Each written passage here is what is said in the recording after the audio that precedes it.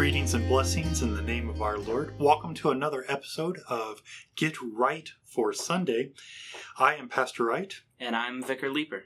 And today we're going to look at the readings for the 6th Sunday after Pentecost, which are, the Old Testament is the prophet Isaiah, the 55th chapter, verses 10 through 13. The epistle is from Romans 8, 12 through 17. And the Holy Gospel is from St. Matthew, the 13th chapter, verses 1 through 9 and 18 through 23. While we were preparing to have this podcast, we were discussing what a common theme or thread for these verses and readings were, and we came up with the giving of the word. So, Vicar Leeper, can you explain the concept of the word? How is the word given? What does that mean? Yeah, this is a huge question, and as you know, there are sometimes words that have multiple meanings, and that's especially true when we're talking about the word, when we're talking about the word that we're reading in the Bible or hearing in church or even Christ. So when we hear about the Word of God, there are kind of three things that are in mind. Three different meanings of the Word of God. The first is the one that you're probably the most familiar with. This is the written word, the word that's written down. This would be the Bible. The Bible is the written Word of God. It's the accounts of people who have been faithful or not faithful to God, the story of His people, writings and proclamations of prophets and apostles, and also the account of our Lord and Savior, Jesus Christ. This written word, the Bible, guides and forms who we are and what our faith looks like. But it's not the only thing that we mean when we say the Word of God.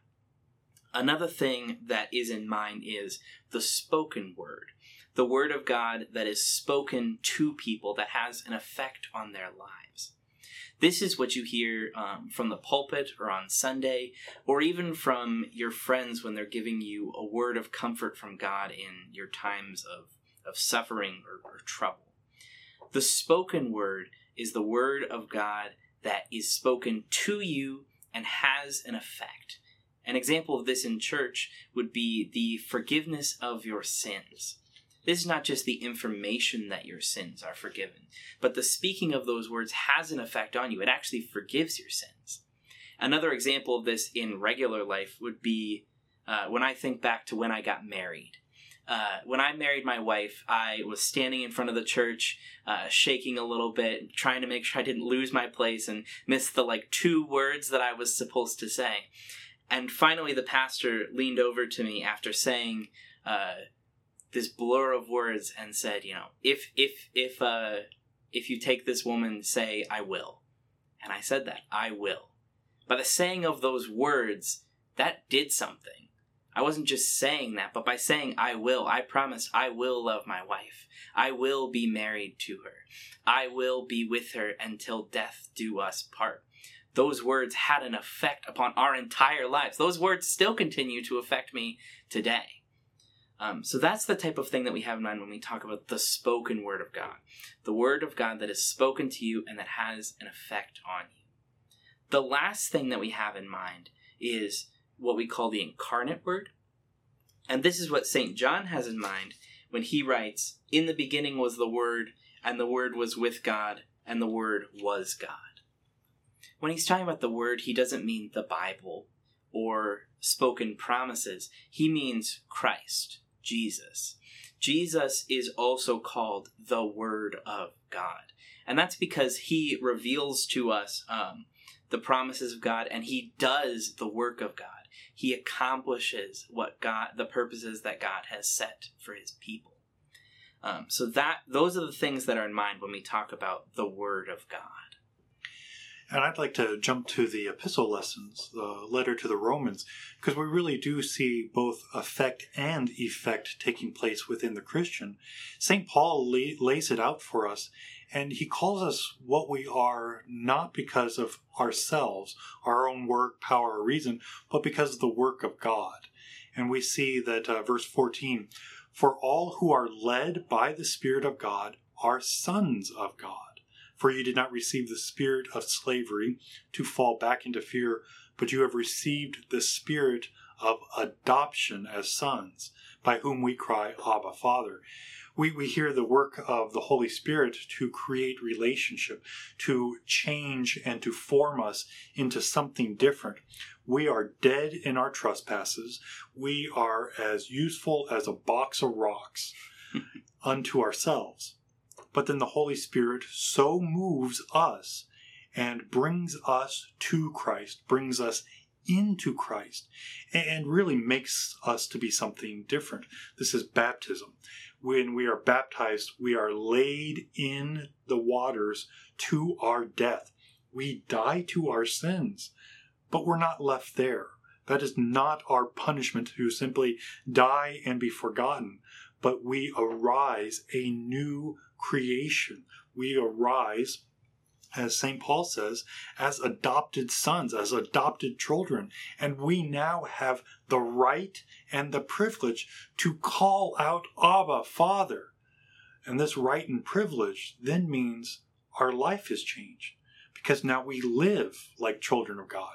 We don't live as arrogant, spoiled children that get to do whatever we want because God will just forgive us. He just loves us. No, we now have God in us, Father, Son, and Holy Ghost. And because we're moved by the Spirit, we now act as Christians. We now seek to have the Word that is the Bible. We seek and thirst to hear, what does the Bible say? Oh, I know what the Bible says. It says Christ for you. Now we have the Word made flesh given to us. And then we get to hear this preached to us. And as you mentioned, all three of these are so intimately connected that we don't say, okay, this is the type of word I'm talking about. Right. But the Word is given in all its glory, all its manifestations, all of its might. Let it be through the Word, the Bible, through the second person of the Trinity, God, or let it be through the proclamation. For as when you mount the pulpit here at Holy Cross, you will be given the challenge and responsibility to proclaim Christ crucified. From your very lips, you will give the hearers Jesus himself through the Word, through the preaching, all together. And we get to gladly receive this because we have been moved by the Spirit to be the children of God, the sons of God. And this is all the giving of the Word, which really flows into the Old Testament text, the Isaiah text. Right. This Old Testament Isaiah text is one of my favorites. I'm going to read just a verse to you now. So shall my word be that goes from my mouth. It shall not return to me empty, but it shall accomplish that which I purpose, and shall succeed in the thing for which I sent it. Isaiah is talking about God sending his word down to his people. He compares it right before this to rain that comes down to the earth and gives life, that grows things and feeds the people. You know, we live in a very green country here. I'm looking out the window right now. I see trees, I see plants, I see even weeds growing up everywhere. But imagine hearing these words in the middle of a desert, where the rain, if it doesn't come at just the right season or time, your entire harvest for the year will just be done. Where this rain gives everything that the earth needs. This rain is so anticipated and so life-giving. This is how Isaiah talks about God comparing the word that is given to us from his mouth. This word that comes down and gives life. And like Pastor Wright was saying, the different kind of types of word that I mentioned before are all so interconnected. So God gave the Word incarnate, Jesus, to come down to earth, to live and die, and to accomplish the purpose for which he sent it. Jesus came down, but did not return to the Father empty.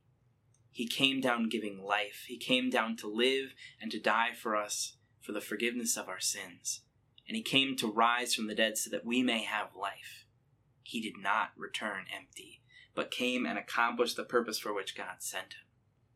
So that incarnate word came down, and through that, people came that saw and witnessed this, and they proclaimed and brought the spoken word of God to people, telling them of the forgiveness of sins, pointing them to their Savior.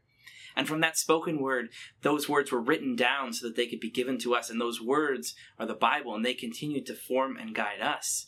And that word that forms and guides us, we now proclaim that to other people, bringing forgiveness and life to them. And when we proclaim that word, that spoken word, they experience and have the incarnate Jesus in them that forms and guides them. I really like that aspect that because we've received this, we then get to proclaim it. And what I like about that is not that everybody who sits in the pew and hears the word of God preached and given now becomes street preachers, and they have the ability, led by the Spirit, to say all the right religious words or theological words. I can't even say all the right religious words. With you on that one. The idea, though, is because you're changed, you now get to live out, and your life really does become this proclamation. When you do, as you mentioned earlier, give words of comfort, even the mere fact that you empathize with your brothers and sisters in Christ, that's a good work that is worked in you by God, which again opens up another big question. Who's doing the work? Mm-hmm. Are you doing it, or is it God? And if God's doing all the work, then what need does he have of me? Well, and I think it's important to remember when we're talking about the word working in us, that word does not return empty. That word always does something to us.